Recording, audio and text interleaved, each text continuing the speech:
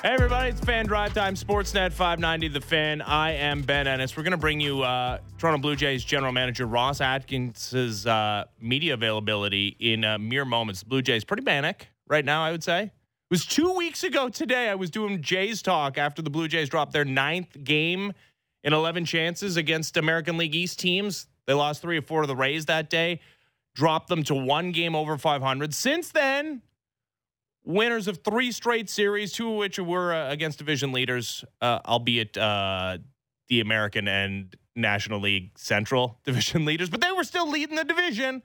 They now have a chance for a 4th straight series victory, securing themselves of at least a series split against the Houston Astros, the defending World Series champions. They got Framber Valdez on the hill to oppose them, who's been spectacular this season, although he's played the A's twice. So take his numbers slightly with a grain of salt. Now, you can define beauty in many ways. I know many of you do. Here's how I define it. A 2-hour and 3-minute baseball game. That was spectacular. It was not, a couple of offenses flailing. It was Chris Bassett doing his best Chris Bassett. Almost had his second complete game of the season. All right, Ross Atkins is sitting down in the dugout. Let's send it down to Rogers Center. Everybody ready? Yeah. We are, Hazel. Thank you. Ross, Shai wrote an article today on Anthony Bass meeting with the head of Pride Toronto. Can you give us some insight on how that meeting went and feedback from that meeting? And do you anticipate Bass doing more moving forward? Yeah, the meeting went exceptionally well. I think a very good outcome as a good first step.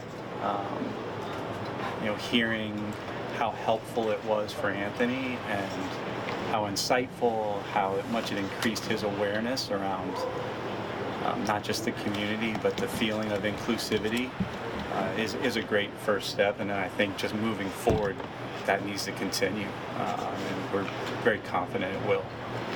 Do you get a sense that he has maybe not changed his beliefs, but maybe can understand what the outrage was about?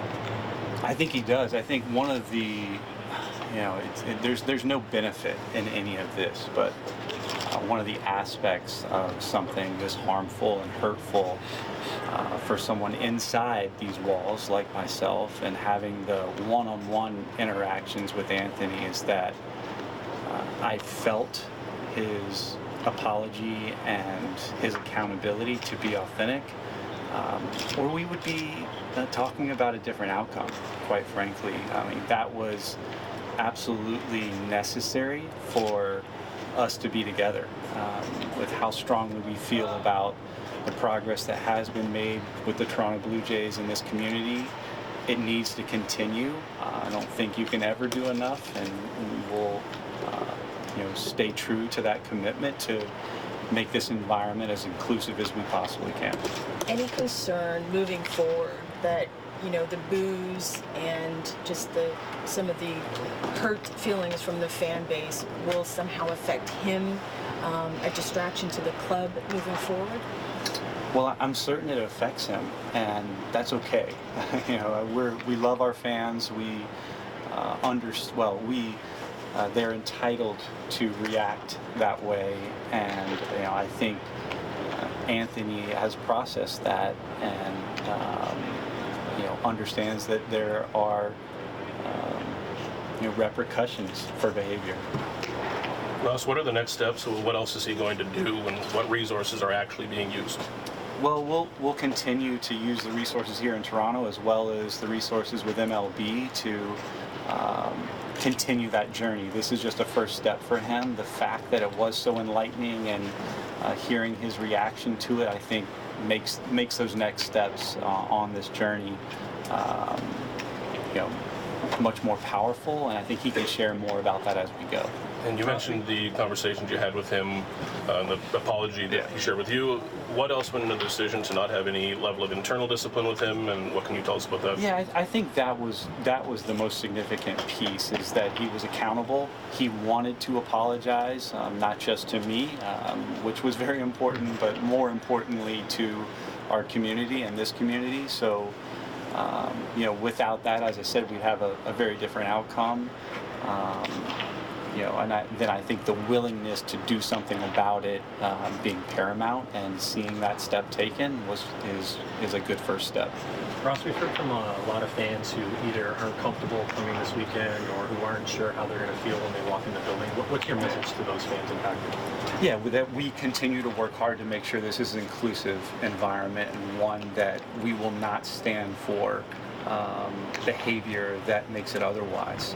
Obviously, there are things that happen that we have to react to, like the case of Anthony Bass, and we will react, we will respond. We feel like with his apology and him being accountable and taking the steps to become more aware, that we're one step closer to being a more inclusive environment. We understand that that never ends, and we want to be a part of that. Very, very much see that as a significant part of our jobs here.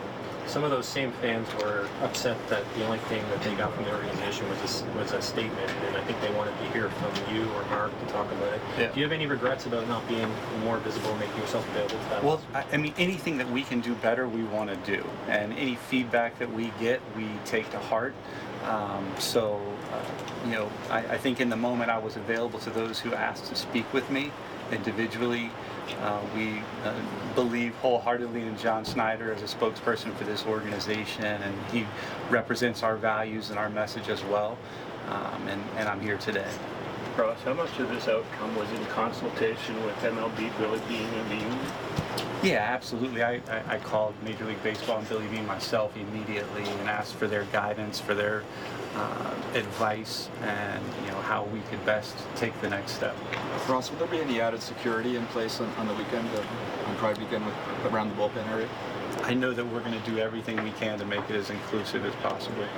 Why hasn't Anthony taken questions more broadly if he is contrite? I think he will continue to be available. I mean, he's in the clubhouse every day, and I think is available to speak to individuals. And if that is something that we decide together with Anthony would be helpful, and then we'll look to take that step as well.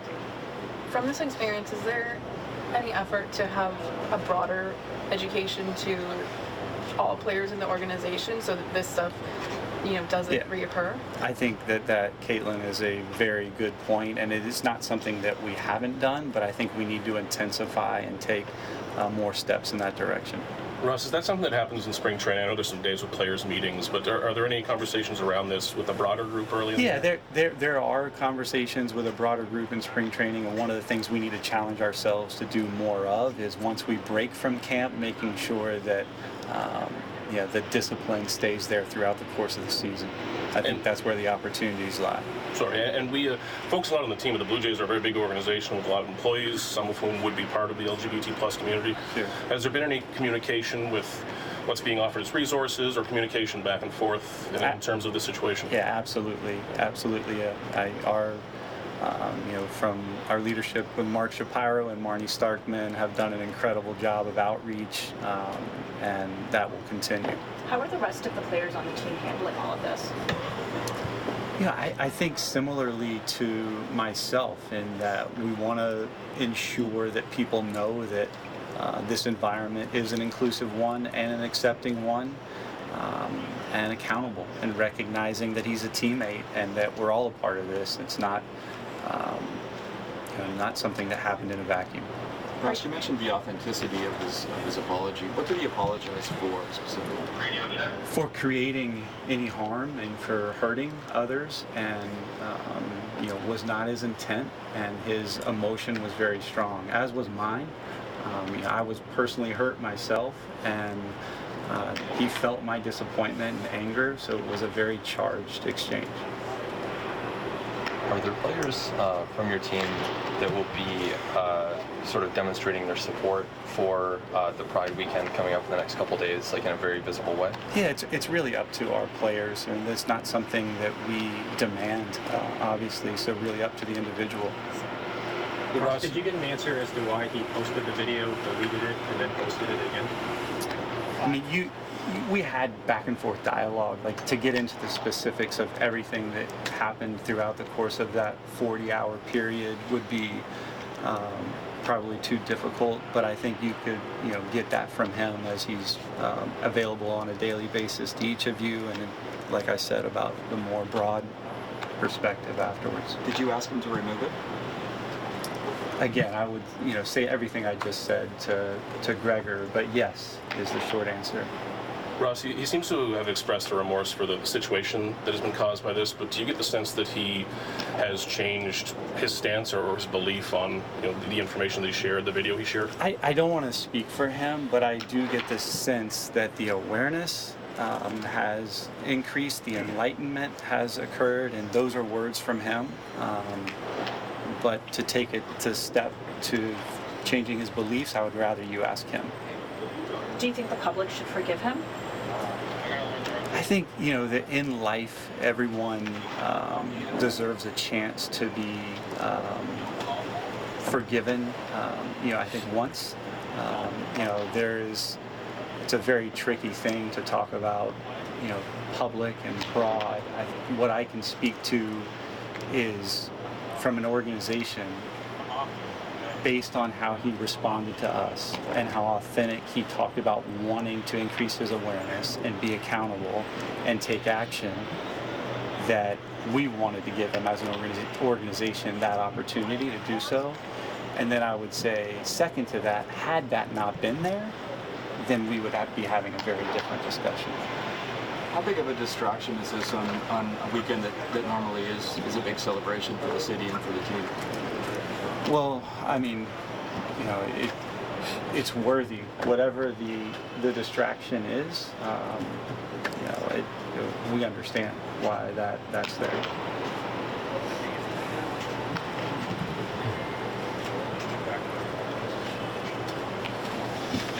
Russ, have you had much communication with Alek in the last 48 hours? Yeah, so it's been obviously a very emotional few days for Alek, or a couple of days for Alek, and one of the things that over the span from the start of spring training to his last start in professional sport, one of the things that is so difficult to deal with is failure. The other one is massive success. And you see personality, you see character strengths, you see character opportunities in those moments. It's rare that when someone is, hovering in and around what is expected of them and not going beyond or well below, that you see strong reactions. And one of the things that has just not surprised me by any means because of our history with Alek, but really impressed me is how well he has navigated this, how accountable he's been. He has not shown emotion that would be in any way categorized as anything but having a really strong character, and that gives us an incredible amount of conviction and confidence for what's ahead for him. What will he need to do for him to return here? What specifically will he need to kind of show you? I know it's difficult for maybe some, maybe not some, to when they hear the consistency within a delivery and mechanics and what that means for the results and the outcome. But it is so subtle and so small that patterns create. And if the wrong pattern starts to create, making that adjustment while competing can become too difficult. So I think getting him out of the most competitive environment in the world and allowing for him to create a new pattern closer to the one he had in previous years is what needs to occur. And having the resources we have in Dunedin, having the resources we have in people, I am confident with his accountability and conviction to do so, that he will right the ship. Just the fact that you guys sent him all the way down to the complex league kind of suggests that this is going to be a lengthy process, and something that you also wanted him to do far away from as much pressure as possible. I think it depends. I think that, talking about the pattern and how long that takes him to get back to, it could happen very quickly. There with the lab that we have, we'll be able to, in our view, sync it a bit quicker and study it better, more effectively than we would be able to in Buffalo. as in terms of the length, I think that it really is just going to be dependent upon how quick that adjustment happens, and not having to get the Houston Astros out or the Minnesota Twins out will help. What did or didn't he do this offseason that put himself in this position? I don't think it comes down to something he didn't do. I think it's back to so subtle and how that pattern has created that wasn't allowing him, not to get too specific, in my view, everything works off of your fastball, so not allowing him to create the consistency around that fastball command because of where he was with everything starts from the ground, and then once he got to his release point, it just wasn't as consistent as in years past. I think he's a better person to talk to about slight adjustments that happened over the course of his off season, but nothing significant or major that gave us reason for concern, or we would have caught it.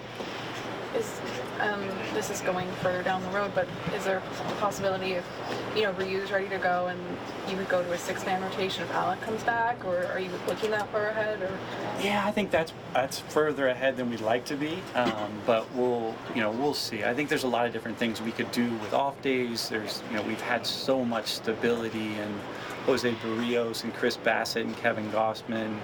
Yusei has been more than effective. So I think with those 4, we're in a really strong position to complement with some length alternatives that we have. We may be able to shake up the rotation a little bit with the off days, where we don't have to use a spot start or have a traditional 5th starter for an extended period of time. But we have the goal to have that happen, where we have a very strong 5-man rotation. But I think going towards a 6-man was, based on our schedule, at least over the next month, is unlikely. Are you looking outside the organization at all? I presume there's probably not a ton. Yeah, we always do, and we have intensified those discussions over the last several weeks. Ross, when you get a newsworthy situation like the Anthony Bass situation, can you walk us through how the team decides to handle that from a communications and PR perspective? Yeah, the first step was for myself, and John Schneider was obviously involved, to handle it with Anthony Bass and just expressing how disappointed and how angry we were. And then the second step is thinking through, as a group, with our leadership group, with our PR team, obviously with the leaders of the organization, on how to take the next best step. Ross, given how well you guys know Alek, how much of his problems on the mound are, in your estimation, mental compared to physical? Well, Griff, how much of your struggle putting is mental versus physical? 95. It's such a difficult thing. It's such a difficult thing to truly know. If we knew the answer to that, we would not lose baseball games ever. That is the nuance to sport that we all love, and which one comes first, confidence or success, and mental impacting physical is definitely a real thing. I think in the case of Alek, it was the delivery more than the confidence. So I think the delivery impacted the confidence second, but I'd say all things I said the first time. Have you ever seen a successful major leaguer go through his career without setbacks like this? Probably, but they're few and far between. There are a couple, over the last 35 years of being pretty in tune with Major League Baseball that really don't have significant setbacks, but aren't many. And, he will overcome it. how do you think, or do you think that the pitch clock at all affected Alek's struggles? Yeah, I think some, but not to a major extent. I think if you can visualize, and I'm sure that you can, but maybe for some fans to visualize how much he would slow himself down in really big moments and control the pace of the game as a strength of his, that became something that he couldn't deploy. Ross, are you sending him down to the complex to kind of identify issues to fix, or do you guys have a pretty good It's just idea? it's the best resources that we have. We've identified an opportunity, and I think those resources will help expedite that. Ross, is it fair to say that he won't necessarily pitch every 5 days in game situations, that he's down there? Yeah, I think we will. The first step is to get into that facility, and we won't, have him pitching in a game. What would that be, 2 days from now or 3 days from now? But we do want to keep that workload built up, that as soon as we're starting to see that new pattern closer to the pattern that was so successful, that we can hit go. So would the last step be a couple of starts in Buffalo? We'll work through that with him. Hopefully it's not a couple. Hopefully it's shorter than that. But the potential of that is certainly realistic. In the course of the next couple months, as you guys prepare for the trade deadline, what's your assessment of where your team is at offensively, as far as the ability to produce runs, do things dynamically? Yeah, I mean, it's such an exciting team, at least for me, to think about, because I still feel like we haven't hit our stride. I feel like our offense can be a locomotive that would just be unstoppable, and we haven't been that yet.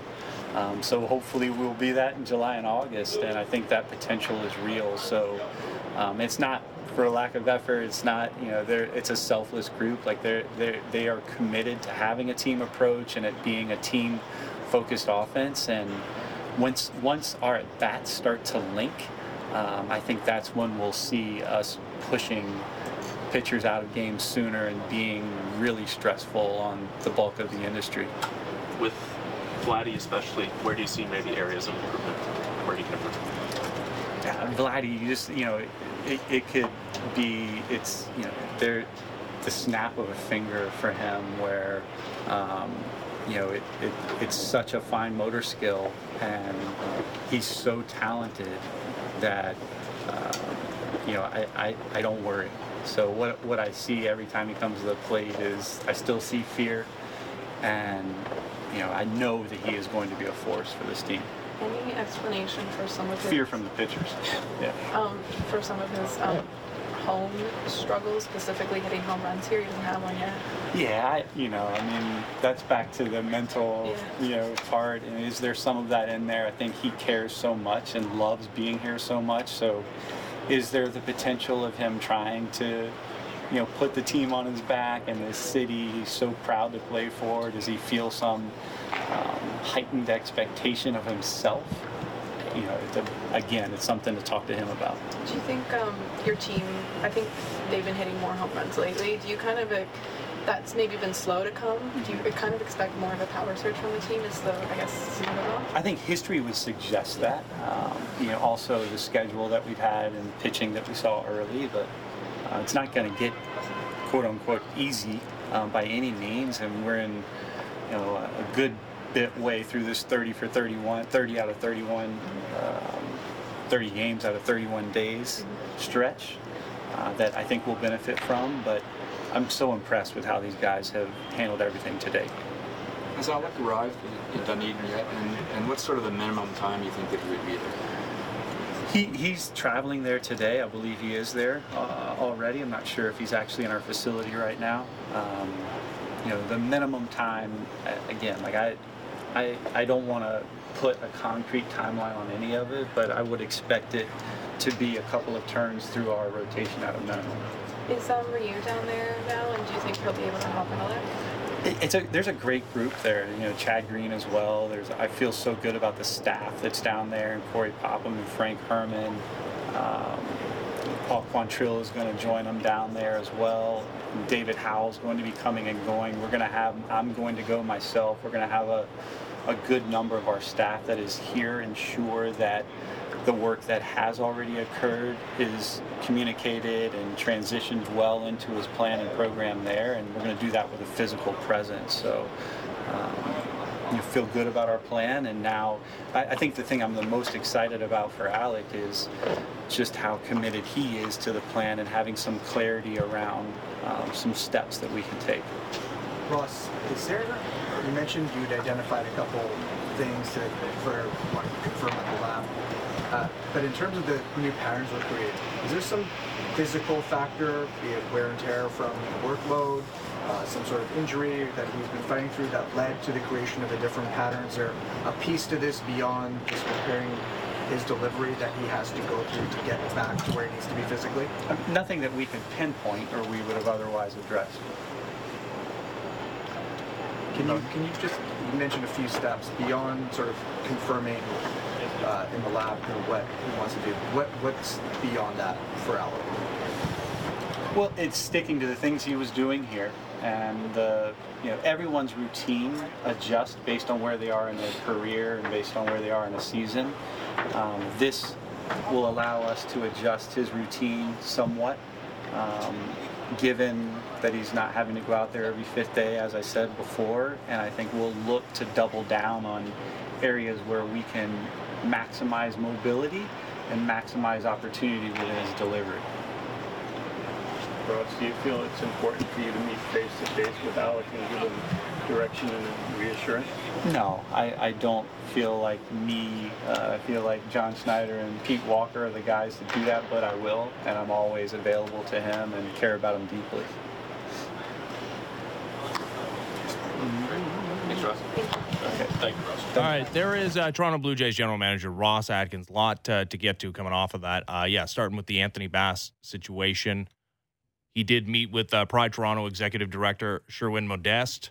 There's a story on sportsnet.ca written by Shai Davidi today. And Ross Atkins also saying we'd have a very different outcome if, in fact, he believed that there was no additional steps taken by Anthony Bass to address the reposting of an Instagram story to his personal Instagram account as we head towards Pride weekend for the Toronto Blue Jays. And then as far as Alek Manoah is concerned, for the first time in my accounting of the situation, we have an admission that at least the pitch clock might be impacting what has happened with Alek Manoah. Everybody's kind of just brushed it off as, nope, not the deal, entirely separate. And it's not a conditioning issue that Ross Atkins is saying is related to the pitch clock with Alek Manoah. He's saying that the best part of Alek Manoah, or one of the great attributes about him in previous years, in the first 2 years he's had in the major leagues of baseball, one season, his first one starting in May, second one full year as one of the best pitchers in all of baseball, top 5 American League Cy Young Award candidate, is during big moments, guy could slow himself down. He could take a breather. He could make sure his head was in the game. He could take a moment. He could control the tempo, and that's just not at his disposal anymore, which is a big deal. But yeah, obviously there's not a total acknowledgement of what's physical, what's mental. There is an acknowledgement that there is some lack of consistency with the delivery, and we'll talk to Buck Martinez after the break about the similarities and differences between this situation and the 2001 Roy Halladay situation. They're trying to get Alek Manoah to a place that he's already been, right? Alek Manoah's already been there. They're just trying to get him back to the last 2 years. Trying to get that delivery consistent with the one they've seen for over 40 starts in the major leagues of baseball. Roy Halladay, they're trying to find some new thing. That's not what's happening here. We know he's capable of being one of the best starters in Major League Baseball. I have relatively high level of confidence that he can get back to doing that, and will do it in Dunedin, apparently also arriving today-ish. Hyunjin Ryu and him seem to have like a real buddy-buddy relationship. Could be a real positive that he's down there, as well as Chad Green trying to work their way back from their respective Tommy John surgeries. So there's lots to get to, and then he called the offense locomotive. That when it's at its best, it's going to be chugging along. Won't be able to knock it off the tracks, I suppose. Maybe it's like, one of those like high-speed rail locomotives. Locomotive still feels like slow. That feels like Alejandro Kirk is involved if we're talking about a locomotive. But anyways, we'll talk about that. We'll talk about Alek Manoah. Plenty more with our next guest, Buck Martinez, down at Rogers Center, as we get you set for the finale of this 4-game series between the Blue Jays and Houston Astros. It's the Fan Drive time. I'm Ben Ennis, Sportsnet 590 The Fan. Breaking down the top stories in the NHL every day. The Jeff Merrick Show. Subscribe and download the show on Apple, Spotify, or wherever you get your podcasts.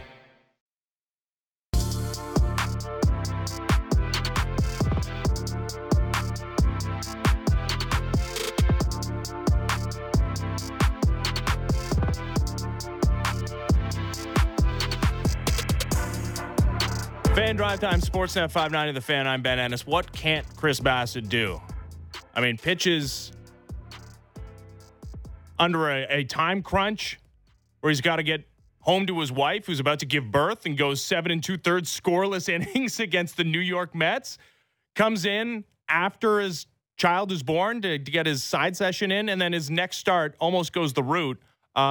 Fewer than 80 pitches to go 8 innings, giving up 2 earned runs, picking up his 7th victory of the season yesterday in a game that was played in under 2 hours and 5 minutes against the Houston Astros. Let's go down to Rogers Center right now and talk to Buck Martinez. How's it going, Buck? Man, it's going well. How are you doing today? I'm doing very well. Chris Bassett gave Blue Jays fans a bit of a scare right out of the gate. Like his first start of the season, people wondered what they were signing up for. But ever since then, although I should say, yeah, his first inning in his next start when he was having the pitch calm issues was also frightening. But ever since then, he's looked absolutely the part. Were you expecting what we've seen so far to Chris Bassett this season? Yes, I was. I checked with a lot of other people around baseball that had known him better than I did. And in particular, Matt Chapman. Matt was his teammate in Oakland, of course, and he was raving about the competitor that Chris Bassett is, and we've seen that now dramatically. You know what? He's a guy, and, he throws 8 pitches, and I asked him how he developed so many pitches. He says because the other ones weren't getting anybody out. Mm-hmm. So he's a guy that knows that if you're going to compete, you have to be adaptable. You have to make adjustments, and he can make adjustments on the fly, man. He can really pitch. Yeah, he can. And Jose Barrios looks to be all the way back. Kevin Gossman has been Kevin Gossman, and certainly Yusei Kikuchi has been serviceable. Obviously, Alek Manoah has stubbed his toe pretty significantly early on in the season, and we hope and expect to see him back at some point this season. But considering how those other 4 starters have looked, would you still, even without Alek Manoah in the major leagues right now, would you still consider the Blue Jays rotation a strength? Oh, absolutely. When you look at how many innings the rotation has given you, I think that's a pretty good indication of how good they are. And, yeah, Alek has had a rough start to his season, but, and Bassett said this when he was first acquired. He says, our job as starters is to pitch a lot of innings and take the workload off the bullpen. Because as we saw last year with this Houston Astros team in the postseason, if you have a strong bullpen, you have a real good chance of going deep into the postseason. And Bassett's aware of that, so is Gossman. So when they take them on, they anticipate to pitch 7, 8, maybe even 9 innings every once in a while. So that really helps out the manager. And, you know what? I still think it's a strength. Barrios had the hiccup last year, and now he's back to where he has been throughout his career. And Kikuchi, he's been terrific. He's been much better than advertised, and if he's your 5th starter, you're in pretty good shape. Buck, we just heard General Manager Ross Atkins talk about what they're expecting Alek Manoah to work on in Dunedin and what exactly is going wrong, and he talked about maybe some inconsistencies in the delivery, but also did reference the pitch clock in reference to big moments in the last couple of years for Alek when he's been able to slow it down, step off the rubber, really collect his thoughts, take a deep breath, and that's no longer a tool in his tool belt. How impactful do you think that actually is, and how much of an adjustment will that take for him to know that he can no longer do that? I don't think it has an impact whatsoever. I just don't think that's an issue. I think everybody's adjusted effectively to it, and I don't think it had anything to do with what he has been through this part of the season. I think more than anything, he's created some bad habits in his delivery that have not allowed him to be consistent with his fastball in the strike zone. And if you can't command your fastball, you can't pitch. Everything else is set up by your fastball consistency, and when you don't have that ability to throw strikes with your fastball, nothing else matters because they won't swing at your breaking balls when you don't throw enough strikes with your fastballs. So, yeah, obviously you've been on the station the last couple of days talking about, being the manager at the time that Roy Halladay was sent down in the spring of 2001 to totally remake his delivery and do something he had never done before. Alek Manoah has been a very successful starting pitcher in the major leagues of baseball. And Ross also mentioned this, that he's just trying to get back to doing what he's doing. Is that one of the major differences between what Alek Manoah is going to go through over the next whatever days and weeks and comparing it to the Roy Halladay situation, that there is a body of work that suggests he's capable of being a high-quality major league pitcher? Oh, absolutely. I think Roy and Alek are totally different situations, and they were different people, they're different personalities, and it was much different when we made the move with Roy. I think you're right, and, Alek was an all-star. He struck out 3 in the all-star game. He finished 3rd in the Cy Young, so he has a track record. It is in there. There's no question about it. What he has to do, he has to look in the mirror and recognize what he's doing differently that doesn't allow him to be that pitcher that we saw the first 2 years. And I think that's the biggest thing, to step away. And you know what? I'll tell you what, there is one similarity with Holiday and Manoah. I think you want to take them out of the spotlight. And you don't want them to be numbers-oriented. You don't want them to worry about the other team's lineup. You want them to get back to who they are, and I think this atmosphere will help Alek as well. All right, you brought up the All-Star game and Alek Manoah being a former All-Star. I think there's more than one All-Star on this Blue Jays team, and enjoyed the discussion about Bo Bichette on the broadcast the last couple of days. He's been spectacular. It's Buck, it was not that long ago. This guy was bumped down to 7th in the order. It was August of last season. Basically, since that point, though, he's been one of the best hitters in baseball. What has happened to Bo Bichette, to your eye? Bo is back to who he was as a kid, back to who he was when he got into pro ball. He is playing with a lot of joy, playing with a lot of confidence, and he doesn't play by the numbers. He just goes out there with a game plan of trying to figure out how he can hit the ball hard, no matter where it's pitched, no matter what pitch it is. And he has gotten away from worrying about trying to please everybody about being a perfect hitter. Nobody's a perfect hitter, but Bo is among the best in baseball, and he's going to continue to be a great hitter. But I think last September, and, he and John Snyder talked about the move into the 7th spot, and Bo said, you know what, I'm going to stop trying to please everyone else, and I'm going to try to just be myself, and I don't know. And he says, I know that nobody can be perfect in this game, and I'm going to stop trying to be perfect. Well, when you say trying to please everyone else, does that mean, like, is that hey, having an approach where I take 100 walks a season, that he was never going to be that guy? Like, what are we talking about specifically when you talk about trying to please everybody else? Absolutely. Talking about, well, you can't hit this pitch, so don't swing at it, and you have to walk more, and you have to hit more ground balls, and nobody can tell you how to do things. And I think the one thing that the analytical world doesn't understand is that if it was so easy, they would just produce ball players in the lab. You can't do that. It's a human that you're dealing with, and human has reactions, and he feels pressure, and he reacts in different situations, and he deals with a lot of things. It is not a science. It is an art. And I think Bo understands that it's an art. Sometimes you're going to get hits when you look funny, and sometimes you're going to hit line drives that go right at people, and that's why we haven't seen the hitters hit 400 like Ted Williams did in 1941. It's a hard game, and you have to understand there's a lot of failure in the game, and when you can accept that, that's when you're going to be the best player that you can be. Brandon Belt had a bunch of failure early this season. Now he's had a bunch of success, and you were on it talking about the sliders and too many of them, and him having a slider speed bat yesterday ends up costing the Astros in the form of a tying home run into deep right field. How would you approach him if you're in opposition? He's not exactly 25 anymore. He's 35. Would you not be trying to beat him with velocity right now? Yeah, and that's what you would think. I mean, the numbers suggest that. And even the double he hit here a couple nights ago was a first-pitch curveball. Yeah. And, he stayed back ahead of the left field. So, yeah, I mean, that's the first place I would go, and that's the first thing we always do with guys when you're trying to figure out what to do with them is try to throw fastballs to them and see how they react to it, and then you make your judgments according to how they react. So, yeah, I mean, that's what I would try. And right now he's in a good spot. But once again, he's had a track record. Mm-hmm. So as long as he's healthy, and we know he's healthy now, that he's going to get back to some semblance of who he has been throughout his career. Yeah, and Dalton Varsho has a track record as well. He's one season, essentially, one full season last year in Arizona where he hit 27 home runs and was an above-average offensive player, a great defender, of course, in center field. So I imagine getting out of the slump that he started the season in would have been at least a little bit more mentally difficult for him, considering it's a brand-new team. But what have you seen out of him offensively that's fueled the surge recently? Better pitch selection, better patience at the plate. He's not chasing. He's not trying to hit all of the pitches. He understands it only takes one good pitch to hit in each at bat. And he's not chasing as much anymore, and I think that's a big key. And the one thing that we have to remind ourselves, too, he doesn't have 1,200 at-bats yet in the big leagues. Yeah. So, he's relatively inexperienced, so we've got to give him some time to grow. He's learning a new team, he's learning a new league, and a whole bunch of new pitchers.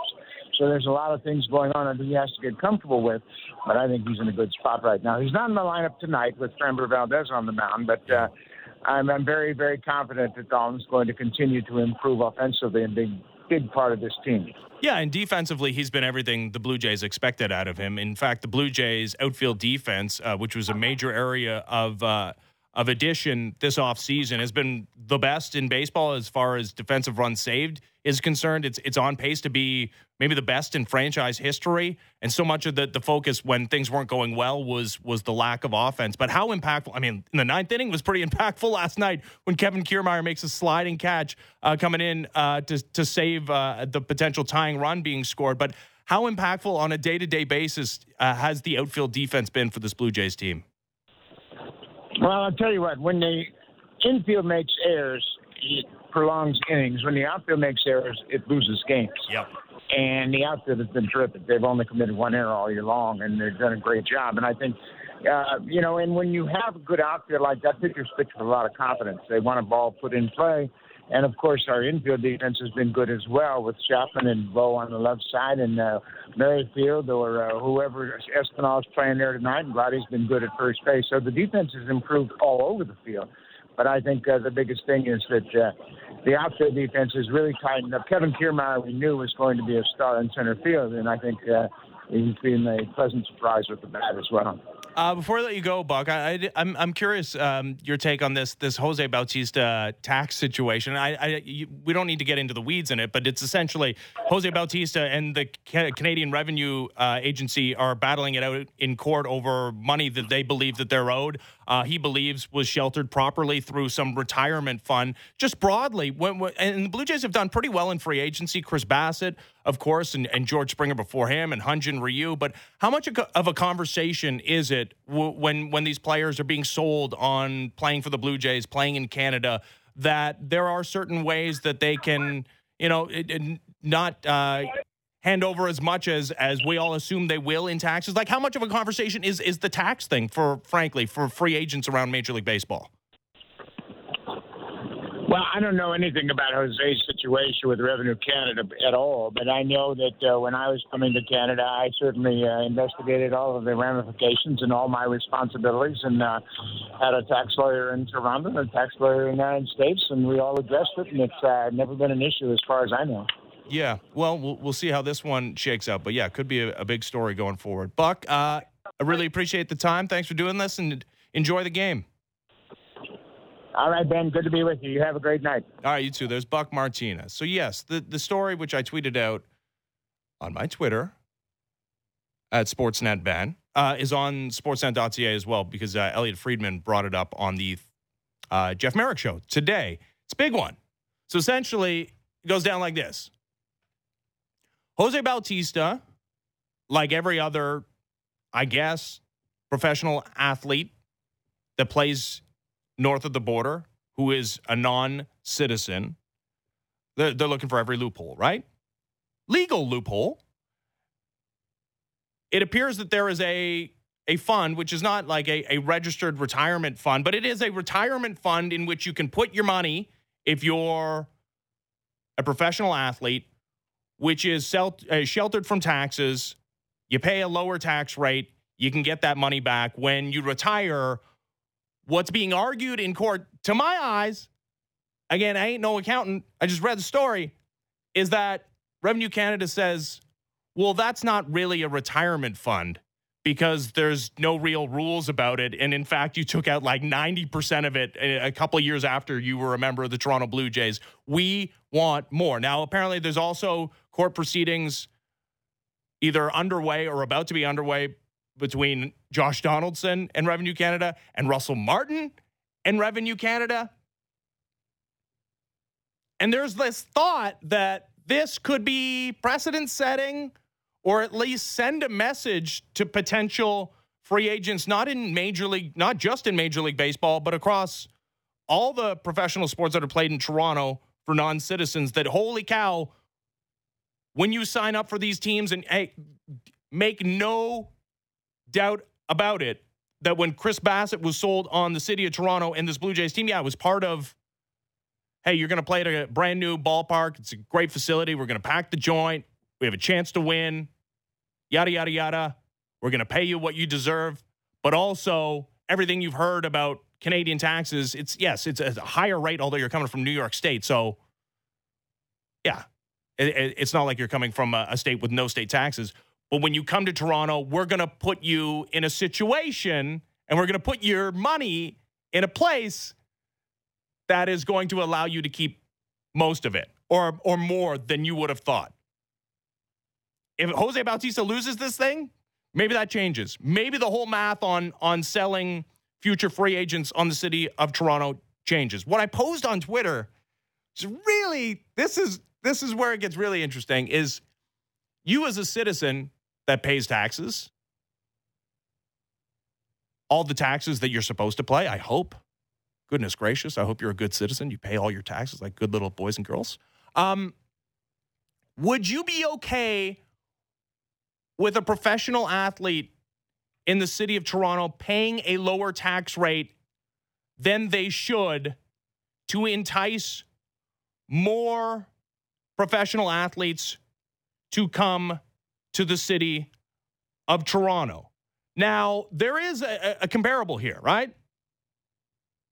There's businesses all over this country that have been enticed to be here or come here through tax credits. And somebody alerted me to a story that happened just in April. Volkswagen, like billions of dollars in tax breaks over the next decade or so. And without that, maybe we're not seeing a Volkswagen battery plant and factory being built in Ontario. If the pro athletes in this city don't get the tax breaks that they think they are deserved and are in accordance with the law, maybe they're not likely to sign here. Maybe the next Chris Bassett says thanks, but no thanks. But, there's somewhere else I can play that has an equally good chance of making the playoffs, and I'll be able to save 20% more of my salary. Is it worth it to you? Listen, I'll tell you what it is. I'll say it is worth it to me, but I have skin in the game, right? Sports are my livelihood. It's also something I enjoy watching. It's part of my entertainment.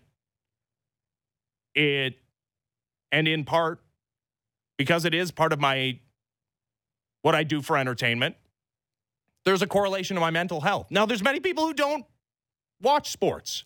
If you don't watch sports and sports are not a part of your life at all, why on earth would you want Jose Bautista skirting tax law that you, hardworking Canadian, have to pay in whatever the rate is, and you don't have the best tax lawyers in the world? Why on earth would you want Jose Bautista to save one extra penny than he has to?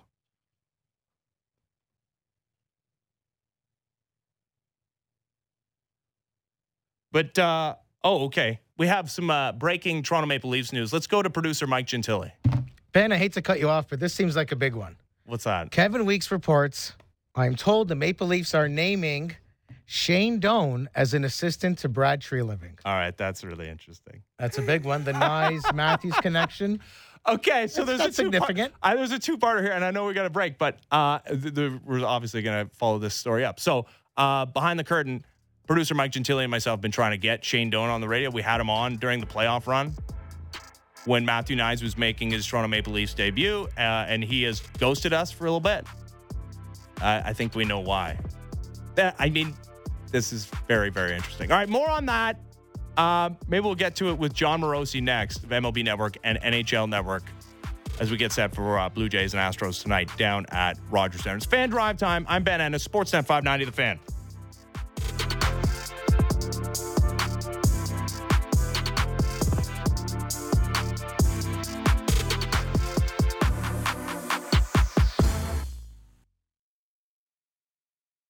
The most opinionated Maple Leaf show out there. Real Kipper and Bourne. Be sure to subscribe and download the show on Apple, Spotify, or wherever you get your podcasts.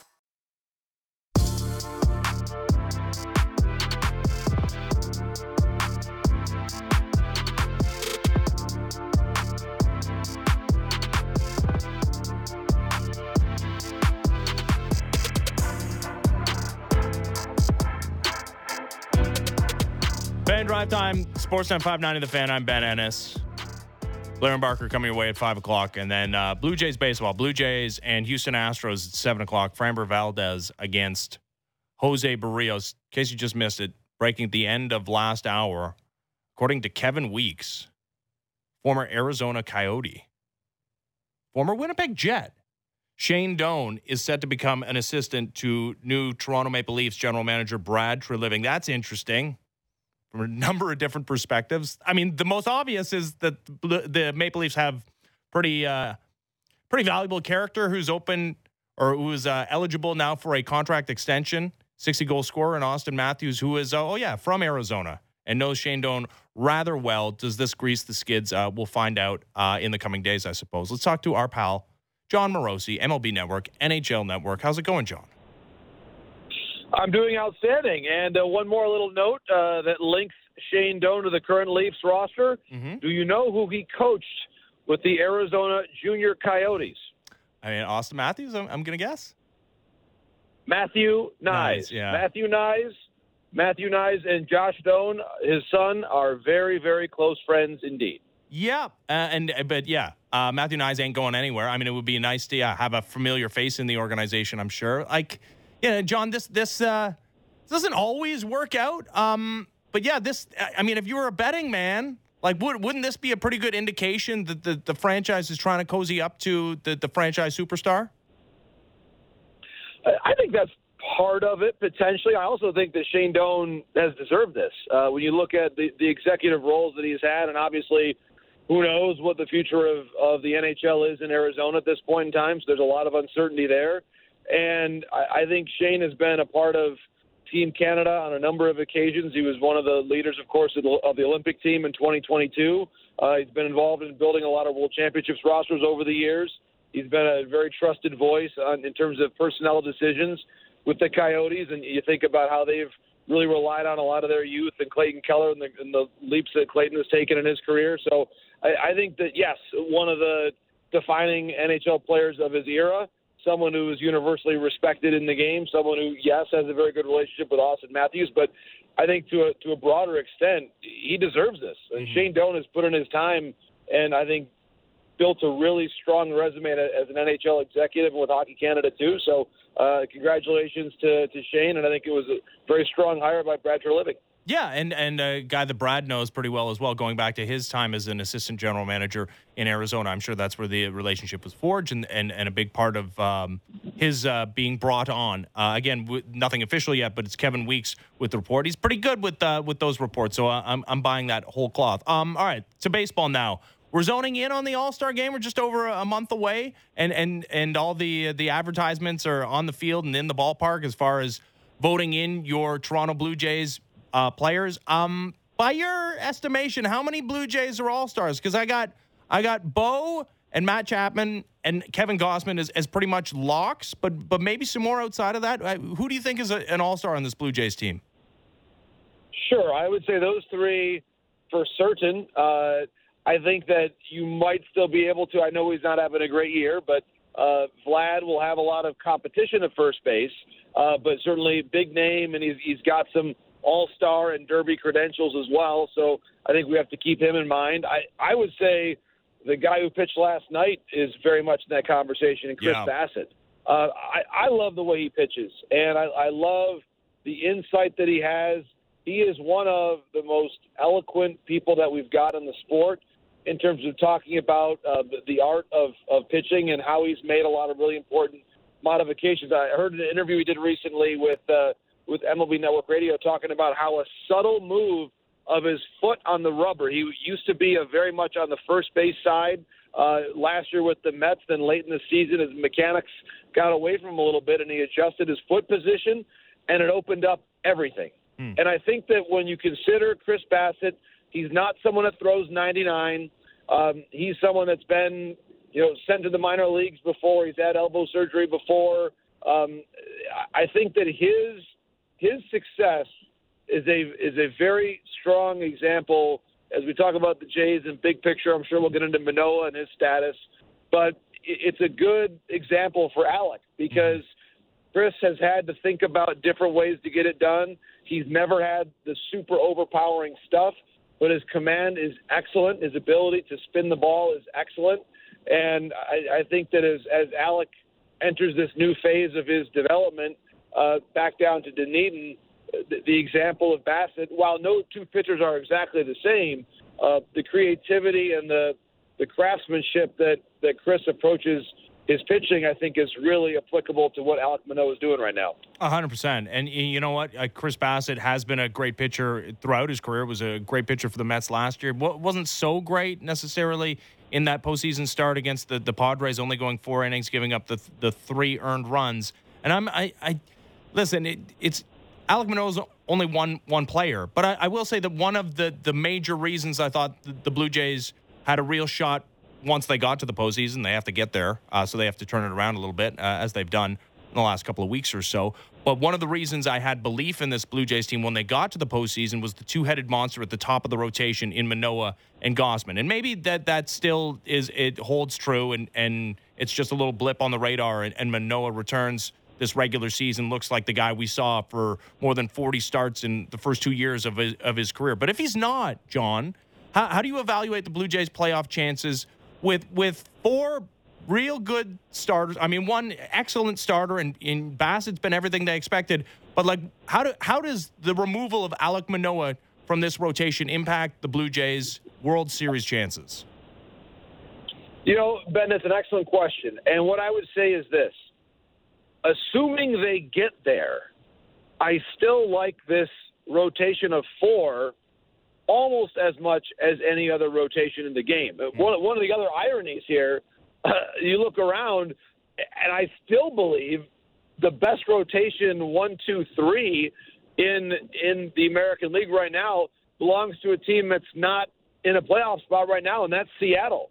Look at Kirby. George Kirby he's a lock all-star for me right now.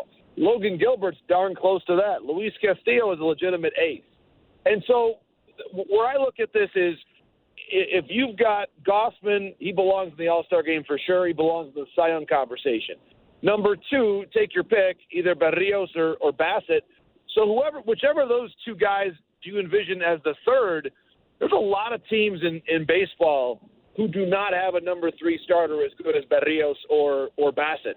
And Kikuchi, most teams, their number 4 starter is a bit of a wild card. Mm-hmm. And I think with Kikuchi, he's actually pitched pretty well this season. So this is not my concern really at all. I worry much more about the Jays getting there than I do about how their rotation would match up if they get there. I still think they need some work on the bullpen, but they should be able to do that. They may still need to address with one more bat. But it's amazing how, I really think Varsho, I know the numbers don't look great overall. His quality of at-bat, I think, is still pretty solid. Brandon Belt has been excellent for the last week or so. The Jays are 6-1 in June. And you look around this division, look at the New York Yankees, and look at their struggles now. Cortez on the IL, Judge on the IL with very little certainty about when he's going to get back.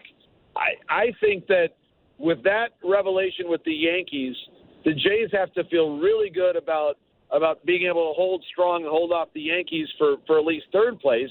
And then you set your sights on the 2 teams ahead of you in Baltimore and Tampa, and you might still be able to make the playoffs as the third place team in the American League East. So while it's been, in a lot of ways, a disappointing start to the season, the Jays are actually in a pretty good position. The one thing I would say that they're about to get tested is now that Manoah is in the minor leagues, that Bowden Francis, whoever's going to make that start, this is not a team that has an abundance of AAA pitching, Ben. No. And so we're about to find out how concerned we should be. Yeah, and there's very few teams other than the Astros that have like ready-made rotations seemingly to come out of nowhere in AAA. But usually teams have like one. The Blue Jays had none, and Bowden Francis is like the only guy whose numbers are not atrocious, right? And it's somebody that they traded for. He was part of the Rowdy Tellez deal. This is something I asked Caitlin McGrath yesterday, John, and I'm interested to know your perspective. Like, what's a reasonable amount of minor league pitching depth to have if you're a contending team? Because I think it's certainly more than the Blue Jays have, which is like none. But, yeah, if you're the Yankees and you lost a ton of starters, there's lots of teams that have been down so many starters and have been able to cope because they have at least a little bit of it. Like what is an acceptable amount of minor league pitching depth to have if you expect to contend for a World Series? Well, and that's an excellent point, Ben. And I've always said when I look at teams as do I believe they've got a chance to be the World Series champion? One of the things, and it's not the coolest thing to talk about in spring training when we're going over the hierarchy of teams, optionable pitching depth. Yeah. Optionable pitching depth. Now, optionable means that you can send the pitcher down to the minor leagues without exposing them to waivers. And the Jays at the moment have very little optionable starting pitching depth. You'd like to have, to answer your question more specifically, 2 or 3 credible guys that you can call up. Baltimore has shown that they have that right now. Houston, to your point, has an abundance of it. I think Seattle showed that with Bryce Miller and the way he's pitched since coming up. The Dodgers with Bobby Miller, I think they've shown they've got that kind of optionable depth, guys that they can call up. Atlanta has had, I think, a dozen different starting pitchers this year, which is just an extraordinarily high number that Alex Anthopoulos has had to go down and get from AAA. That to me, and you don't love having to go to 10, 11, or 12 starters by the early part of June, but once you've done it, if the majority of those guys show that they can represent themselves well at the major league level, now you're in really good shape. And the Jays, they don't know that yet. At least not in the same way that the Rays do. Look at someone like Taj Bradley, who did not make the opening day roster for the Rays, but came up and has made some very high quality starts. There is not a Taj Bradley in this Toronto organization, nor is there a Bryce Elder, who actually didn't even break camp with the team in Atlanta, but came up right away and now is going to be an all-star. So you're right. There's a bit of a void there. And that is also, to me, Ben, and I think it's a really important point to really emphasize. We talk about the bullpen, the lack of bullpen depth that in some ways haunted the Jays last year against Seattle. But remember where your bullpen depth often comes from in the postseason. It comes from those AAA prospecting starters, or it comes from your 5th starter if you trust them with enough stuff. The likes of Hunter Brown with Houston last year, who all of a sudden becomes an option out of the pen to give you a bridge in the middle of the game. That was where the Jays lost that series, was in that bridge area, of course, when that lead got away. And that, to me, when I diagnose where are the Jays a little bit short, they're a little bit short in that whoever they're bringing in out of the bullpen in the 6th or 7th inning of a playoff game, it might not have the stuff of the back end starter for Houston, for example, who is now becoming an A-level reliever in the postseason. Yeah, Ricky Tiedemann's about the only guy that we can hang our hat on, and he's injured right now and hasn't pitched in weeks and weeks and weeks. But yeah, outside of him, there's really not a lot going on. I just looked, and they are playing baseball in the Bronx this afternoon. First game of 2 after yesterday was postponed. In an apocalyptic-looking scene there, John, whereas the sky was orange. It's been bad here in Toronto, but not as bad as it was yesterday in New York City. Because you're John Morosi, you talked to a Harvard professor of environmental chemistry. What did you learn about smoke in baseball? Sure. Well, a couple different things. First of all, I am coming to you live from the Ohio Turnpike for that very reason. I was supposed to be at Yankee Stadium last night. And then when that game was postponed, I made the executive decision, Midwesterner that I am. I said to my bosses, okay, no game tonight. I'm just going to drive home because I'm not so sure the airports are going to function tomorrow. Yep. So I'm almost home now, but that's what I did. I've been driving all day. So, but it was bizarre. I've never seen a sky like that. And this will sound strange, but I've never tasted air like that. It was so noxious that it had that acidic and really foul taste to it. It was nasty, Ben. And I the reason why, full disclosure, the reason why I had emailed and shared some perspectives of some of the environmental chemistry and environmental science professors there at Harvard is because that That was my department when I was an undergraduate there. That's what I studied. Yeah. So basically, I mean, what I would say, and there certainly will be a lot of discussions about climate change and where we're all at on probably different spots of the dial. But what I will say here is that we cannot call this a one-off thing, because it's not a one-off thing. As the climate, unfortunately, is in the place that it is, when weather is drier, when wildfires happen. We saw this in Seattle in the Pacific Northwest 3 years ago. We're obviously dealing with it right now, and certainly all of you in Canada know that very well. So, unfortunately, this is now a sad reality of where we're at, and I think that maybe the reason why it took baseball a while to postpone the games yesterday, Ben, was honestly the realization that this is probably not the only time they're going to be faced with this decision. And in fact, there was a game in Washington, D.C. that was postponed today. Yep. So I think they're mindful, Ben, of what the standard is going to be, because we all have to realize that, unfortunately, this is not the one time that we're dealing with this question about when the air is safe enough to play ball. No, it's a great point. And yeah, I would say that if you're building a new Major League Baseball ballpark, you should have a roof. Like, that'd be a good idea, considering what's to come here in the years to come. And the Blue Jays, they played baseball yesterday despite kind of similar conditions, although not as bad as it was in New York City. So I mentioned they're underway today against the White Sox. It's great to see Liam Hendricks pick up the save the other day. That was an awesome story. Yankees are down the biggest bat in the game, Aaron Judge. Aaron Boone was getting a little perturbed today in his pregame media availability, trying to pin down a time frame on his return because he was unable to do so. That's a big loss. Right. And the Yankees have been hit hard by the injury bug, but it's mostly been in the pitching department. There have been some position players, and Josh Donaldson was one of them. But Aaron Judge, and this is kind of obvious, I guess, when you talk about a guy who hit 60 home runs a season ago. I mean, the record that the Yankees have with him and without him in the lineup there's a pretty big contrast there. Like, what is this Yankees team if he's forced out of the lineup for a couple of weeks? A couple of weeks, Ben, I think they can manage. If he's out for a month and or if he's not the same when he comes back, and certainly it's a foot, big toe. Who knows how, that from the standpoint of being able to push off and how that's going to affect his power going forward. We saw DJ LeMahieu last year. Basically, it was a foot issue with him, a toe issue with him that knocked him out for the rest of the season effectively. But if Judge is out for a month or longer, or if he's not the same, they're not going to make the playoffs, period, unless something drastic happens. Their pitching is, when Cole's on the mound, their pitching is great. The rest of the rotation, we'll see how Rodon comes back, and they believe he's going to be able to contribute.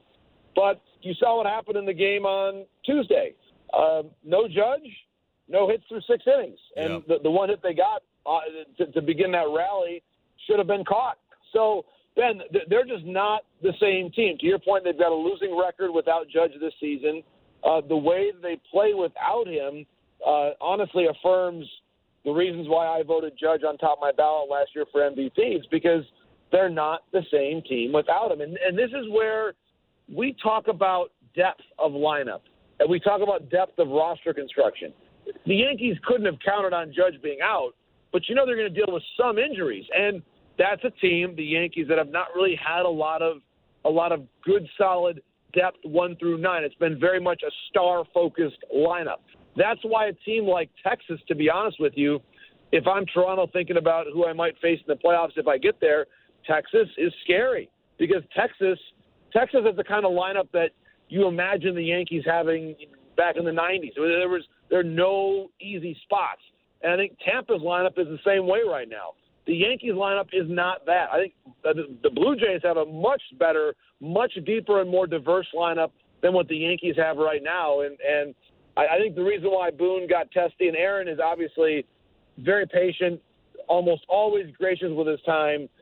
Former broadcaster, certainly we know that he's been around the game his entire life. He doesn't often show any sort of public displeasure with a question. Mm-hmm. And I think that is really reflective to me, Ben, of the level of frustration that they've got, and that Aaron probably knows deep down that if number 99 is out for a while, that this season is officially off the script. and it's hard to really say what happens next. Well, and this is a fluky thing. It's a toe thing. And, I mean, part of my thinking, if I was in Aaron Judge's shoes and I was offered the contract that he was offered at the beginning of last season, I would have taken it, was because of his overall injury history, right? He just happened to have two of the most healthy careers or seasons of his career in back-to-back seasons heading towards free agency. But this has largely, John, outside of his rookie season, there's like a half decade in between that rookie season and the last two seasons in which this guy spent a lot of time on the injured list. And just like the Blue Jays could have predicted that they would have to dip a little bit into their starting pitching depth, the Yankees had to anticipate that this guy was not going to play the rest of his career, 162 games every single day or every single year. Right, and that's fair. And I'm sure that was part of their calculus, Ben, and why they did not go above where their offer was before last season. And then when he sets the American League record, what choice did they have? And the irony is, of course, that the Padres offered him more money than the Yankees did. And so there are cautionary tales every year in free agency. There's one in Texas right now with Jacob deGrom. And who knows if a year from now, we're having the same conversation about Shohei. It's impossible to know. I think that the thing about Aaron is he really takes a lot of pride in being available. I think he has learned a lot about his body and how to stay healthy over time to where he got to a really good place. It was interesting and just unfortunate that where he injured himself at Dodger Stadium, it's a very strange construction there in right field. And I was saying the other day, where he kicked his foot at the bottom of that at that bullpen gate, it's almost like the kick plate of a hockey rink. It's a very strange. You almost never see something like that in a baseball stadium. And so it was a very fluky thing. I feel terrible for him, and you can just tell how much this is just a really difficult scenario for him, for the organization. You're right. I mean, when you sign a player who's 6'7" and plays defense that aggressively, you realize that is part of the risk assessment. And I think that, honestly, Ben, one of the reasons why Harrison Bader is so important in this team and getting him healthy again consistently is they realize how hard Aaron plays defense, and they don't want him running around crashing into walls because, think about it, every time a 6'7" person of his size, stature, and strength runs into something, it's an NFL collision. Yep. And I think that's what you saw at Dodger Stadium, unfortunately. Yeah, he literally broke a wall. It was an amazing catch. Right. But, yeah, no, it's absolutely true. John, thanks for this. Drive safe. I appreciate it. Of course, in Ohio, I've learned over my life, you got to stay right at the speed limit, especially when you're from Michigan. So I'm going to take this nice and easy, my friend, and we'll catch up soon, all right? All right, sounds good. See you, John. Thanks, Ben. All right, it's John Morosi, MLB Network, on his way home to Michigan from New York City. There was no game to cover yesterday because the sky was orange. And the sky's less orange. Like, it's still not good. It's a great point about, hey, like, okay, we're going to bang today's game, but how much better is it going to be tomorrow? It is better. There's no question. Not good, though. Definitely not good. It's very nice and good inside Rogers Center where the roof is closed. At this moment, no word yet as to whether the Blue Jays will open it in time for Game 4 against the Houston Astros. We'll pass that information along once we get it. But yesterday was closed because of the air quality. All right, when we come back, the RBC Canadian Open is underway. Yeah, they're going to play a golf tournament this week, despite the fact that all the intrigue is off the course. And wouldn't you know it, Corey Connors, the best Canadian in the field as far as world golf ranking, as far as betting odds, tied for first. And he's in the clubhouse. His first round is done. 5 under 67 at Oakdale Golf and Country Club for Corey Connors has him tied for the lead at 5 under par. We don't have a comment from Corey after the game, or after the round. He had to leave because of an urgent personal matter, apparently. So hopefully everything's all good there. But yeah, once again, like second straight year, the RBC Canadian Open is overshadowed because of madness in the overall ecosystem of professional golf. This week we found out that LIV Tour, PGA Tour, the DP World Tour, they're all merging. Everybody's still trying to come to grips with this thing. We'll talk to an an 8-time winner on the PGA Tour and currently a golf broadcaster for NBC, Brad Faxon, next as the Fan Drive Time continues. I'm Ben Ennis, Sportsnet 590 The Fan. Breaking down the biggest stories in Toronto sports. The Fan Morning Show with Ailish Forfar and Justin Cuthbert. Subscribe and download the show on Apple, Spotify, or wherever you get your podcasts.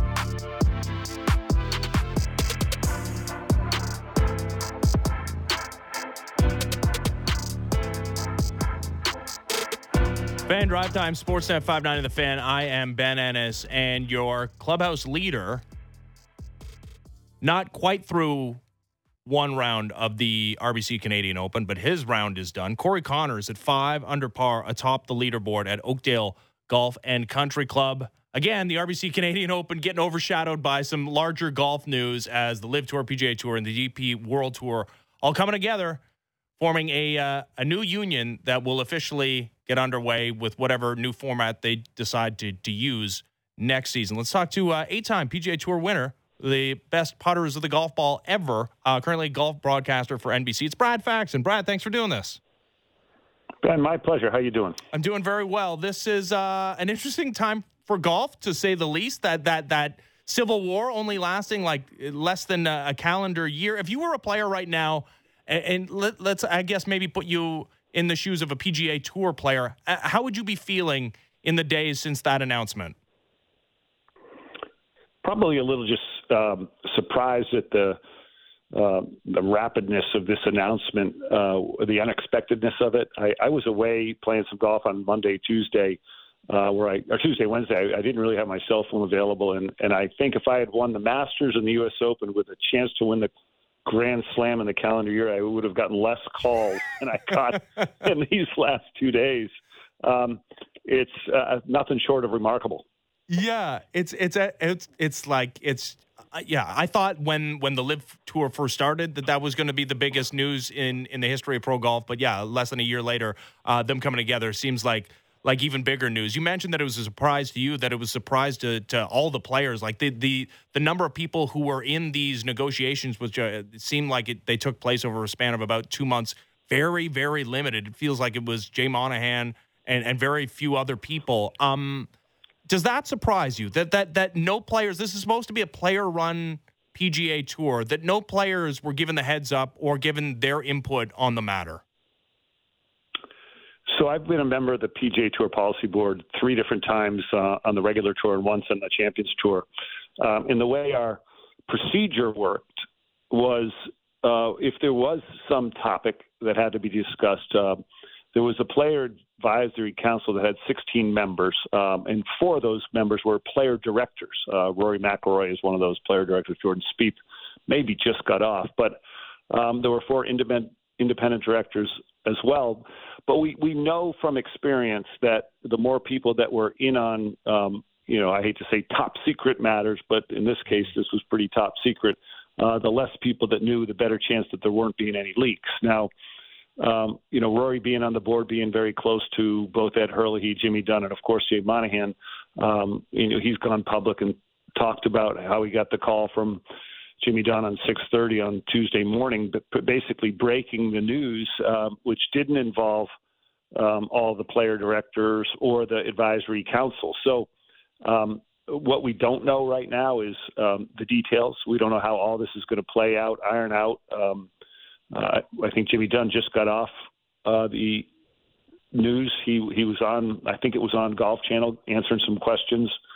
But there's no details really on the timeline of what's going to happen. I think there's a lot of details, Ben, that have to be worked out. I mean, what are we going to see going forward? Is there going to be a LIV Tour? Mm-hmm. Are they going to commingle here?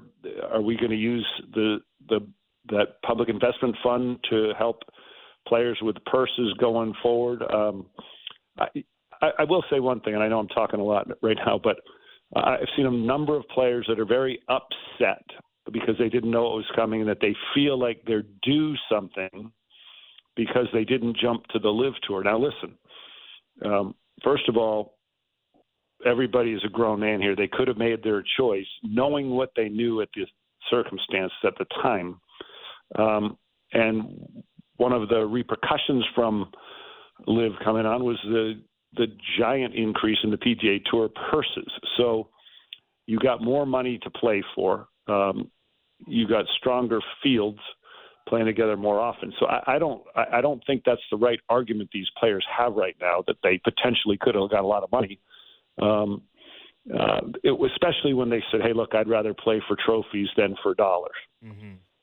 Yeah, no, for sure. If that was the reasoning, and absolutely, because that still remains true. And it's true, the format of this thing is so much up in the air. And, we saw actually a quote attributed to a Live executive today that he expects the Live Tour to continue as usual. It was also kind of curious that we did see, in that press release, that there was an indication that team golf will continue, which, I mean, you would think that's either the Live Tour continuing or part of their format being integrated into the PGA Tour. But as far as the players feeling bad, I don't feel bad for anybody, because everybody's still millionaires. And you're right, the overall pie is getting bigger and they're going to make more money than they did before. But I am sort of thinking of guys like Hideki Matsuyama, who turned down $300 million, and he wanted to stay loyal to the PGA Tour, and the guy that told him to stay loyal, Jay Monahan, negotiated this deal that undercuts all that potential loyalty. And then, here's Matsuyama walking down a fairway maybe next year on the PGA Tour event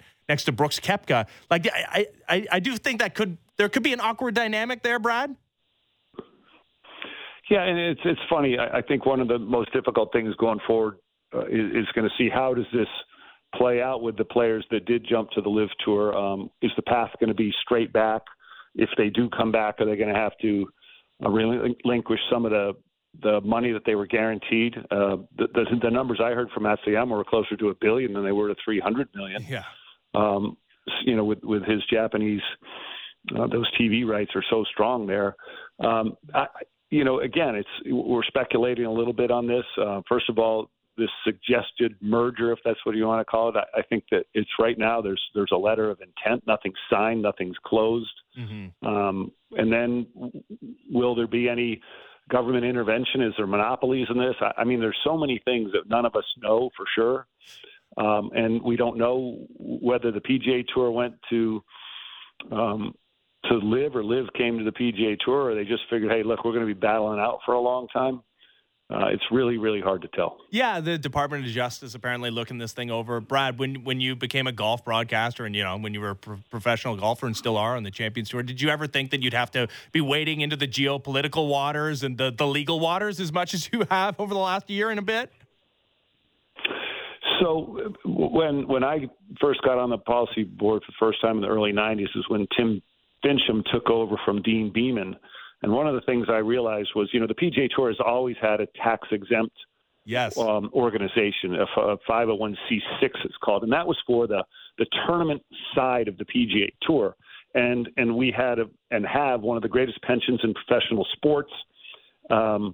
That we spent a lot of time in Washington, D.C. lobbying to keep that tax-exempt structure so that the title sponsors, the longtime title sponsors, could keep deducting that money while they presented golf on television. And a lot of it was because the product gave back so much money to charities to each and every one of the cities that they visited. So that was unlike many of the other sports. And I think if I had to guess, something along those lines, the PGA Tour was maybe thinking their status would be jeopardized.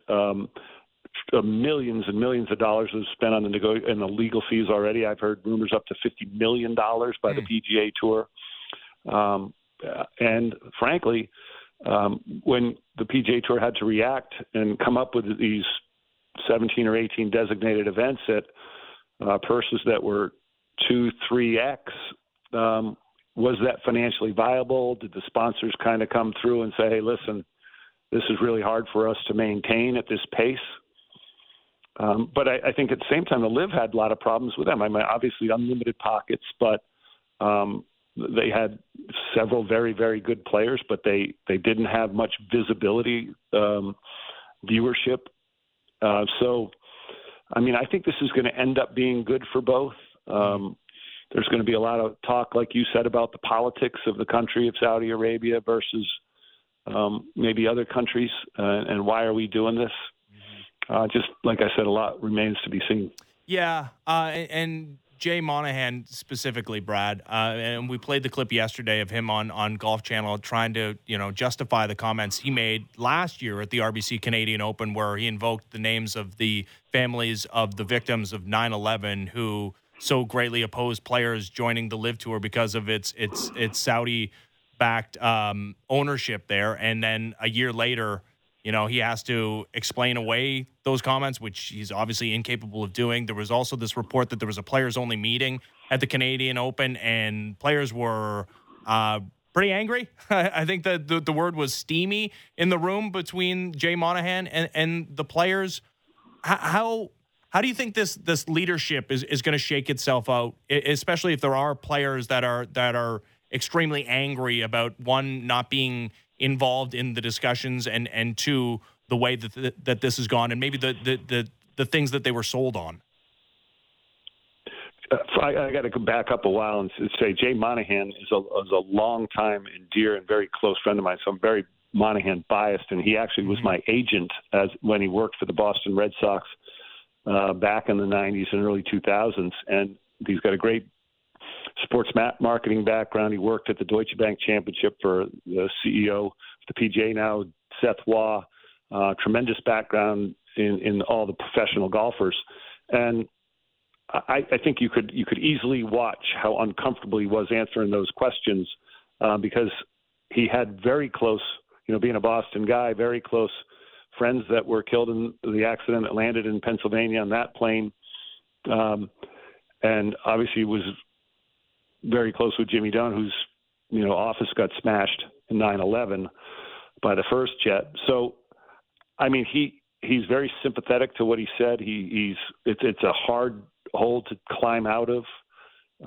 People are calling for his neck to resign. I mean, I think there's so many things that have to be brought out now. I said to Jay last night through text that I just think you've got to be open with the communication, tell the players how this happened, be honest with it.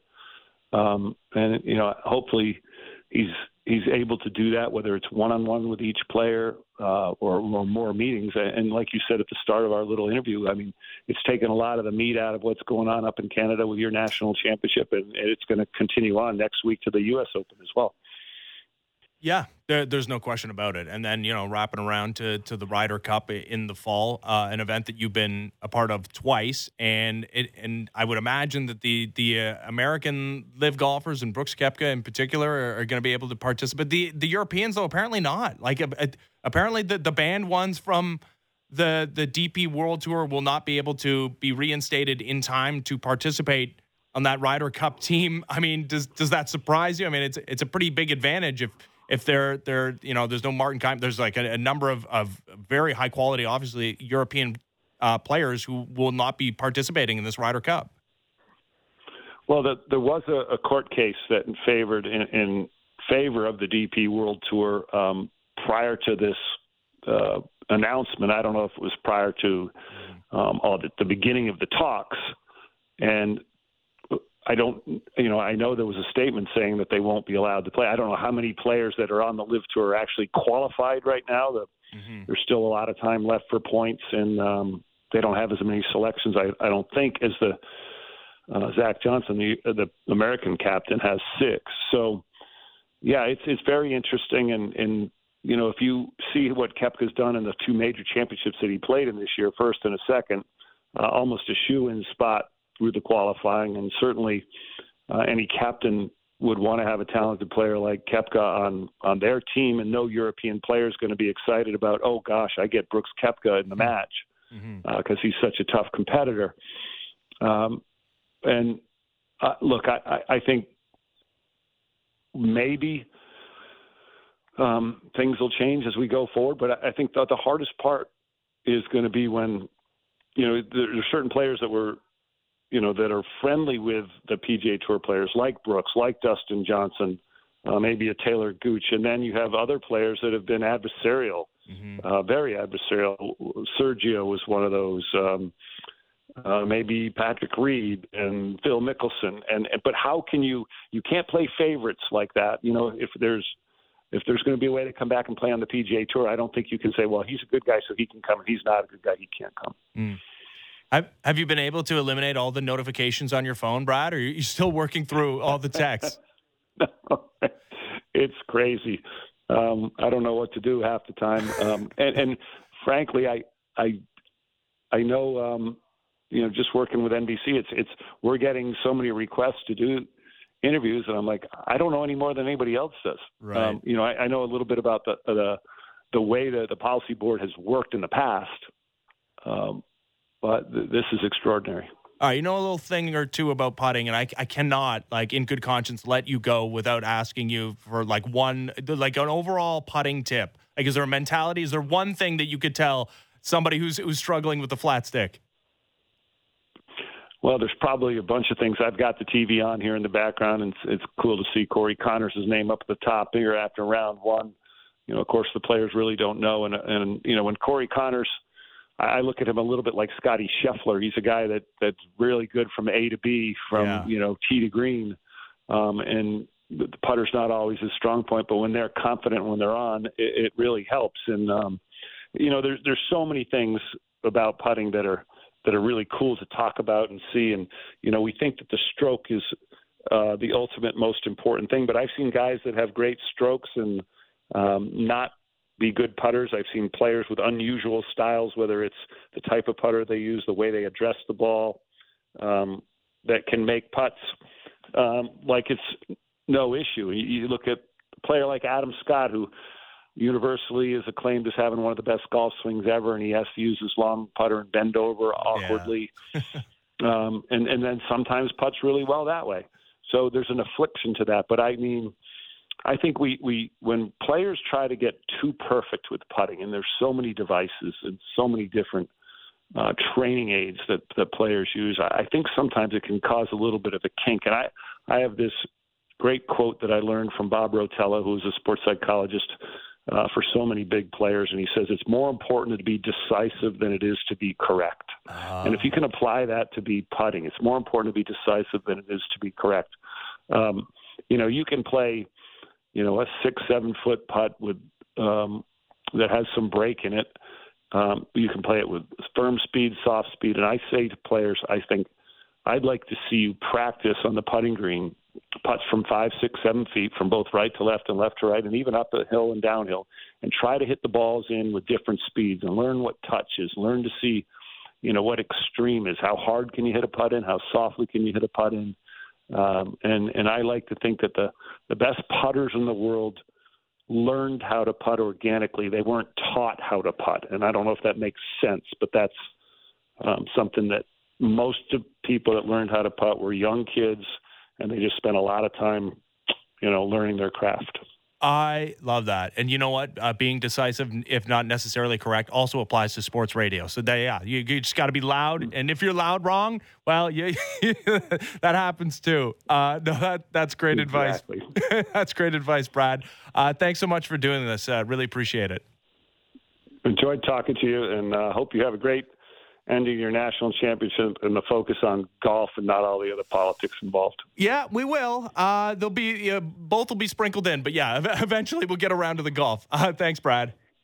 Awesome. All right, great talking to you. Likewise. Thanks. There's Brad Faxon, 8-time winner on the PGA Tour, golf broadcaster for NBC, one of the best putters of the ball in the history of the sport. He's a guy that, wasn't not good at the other stuff, but a guy of his stature, obviously hitting the ball not nearly as far as some of the bigger hitters in his day. He had to make his hay on the greens, which he was able to do. Again, if you missed it, number one takeaway from Brad Faxon as far as his putting advice, just decide and be confident. And even if you're wrong, it's better to be confident and choose a way to approach a putt than to make sure that your stroke is correct. All right, a couple of stories we haven't got to before we sign off here and hand it over to Blair and Barker. Let's bring in producer Mike Gentili. Hello, Michael. Hello, Ben. What a show. It's been an incredible show. Incredible show. Truly has. And like the Shane Doan thing kind of like gets lost in the shuffle. You brought it up at the end of the first hour here. I mean, you would think that that's maybe step one of a multi-step approach to re-signing Austin Matthews. Maybe we get some more information before tomorrow's show. But yeah, listen, we got the Live golf thing. We got the PGA Tour. We got, an NBA Finals game that we didn't even get to so far in the program. What else we got today? Well, obviously, Paul Maurice spoke today. Game 3, Stanley Cup Finals. You got to think this is Florida's chance to make it a series or it's over. And what has Florida done this whole time? Be physical. And you know what he thinks they should do? Not be physical. Here's Paul Maurice. I think the Boston series was more physical than this series. I think we've made this series more physical than it needs to be. We had 22 hits in the first period in Game 2. You prorate that out, you don't need 66 hits in a game. Matter of fact, there's an energy cost to that. I think we have hitters and we've got guys, and you need to finish techs at time, but I don't necessarily need Carter Verhaeghe having 5. Yeah, I think that's a team that has gotten by taking the most penalties in the Stanley Cup playoffs, but getting spectacular goaltending, being saved daily by Sergei Bobrovsky. That's no longer happening. 4 power play goals for Vegas over the first 2 games of the series. As a guy that's saying, you know what? Maybe it's actually time to rein that in. And maybe it's not all the referees. And maybe it's not, this feels like eons ago, but holding up the fingers on your chest, how many power play opportunities they've gotten, how many we've gotten. Maybe it's like a little bit on us that this continues series after series after series. Maybe not sustainable. Well, and it takes 2 to tango when it comes to violence in hockey, Ben. And the clubhouse leader for Conn Smythe is Jonathan Marchessault at -118. He was about to tussle with a fellow 5'9"er, Ryan Lomberg of the Panthers. Here's what he said when he was mic'd up last game. You're not worth it. You're not worth it, little man. I love that so much. I don't love as much that Marchessault wasn't pleased that info got out. He said, well, they want things to get spiced up, I guess, because for me, I would not want it released, which, okay, sure. You don't want to necessarily engage, especially against a team that you're up 2-0 against. I understand that entirely. But we'll see at the end of the series what the overall ratings are. I don't think this is one that's going to, all of a sudden Gary Bettman at the conclusion of the Stanley Cup Finals is not going to say, you know what, I said Cap's only going up $1 million, actually $10 million next year because this Cup Finals was the most viewed of all time.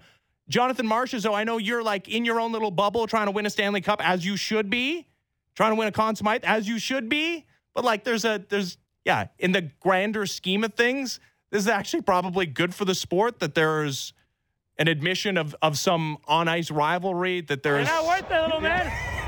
Is 5'9" little man? Well, and they're both the same size, too, right? I love that. I love, the 5'9" guy looking at the other 5'9" guy and calling him little man.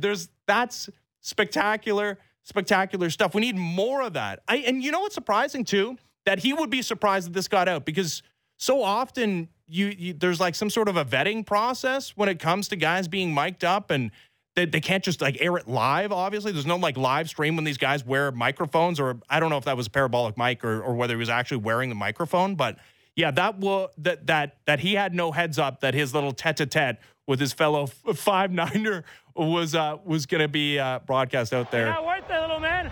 Yeah, little man on little man. All right, thanks, Mike. All right, when we come back, it'll be tomorrow. Because coming up next, it's Blair and Barker. And you know what? They'll get you set for the finale of this 4-game series between the Blue Jays and Houston Astros. Framber Valdez ain't no Oakland A's, which he's faced twice already this season. He's a good pitcher, but boy, hard not to look at those numbers with just the tiniest grain of salt. No Dalton Varsho in the lineup. Santiago Espinal in the lineup. Whit Merrifield in left field. We'll be back tomorrow for a Friday edition of the Fan Drive Time. Enjoy Blair and Barker and then the Blue Jays game, everybody. I'm Ben Ennis. This is Sportsnet 590 The Fan.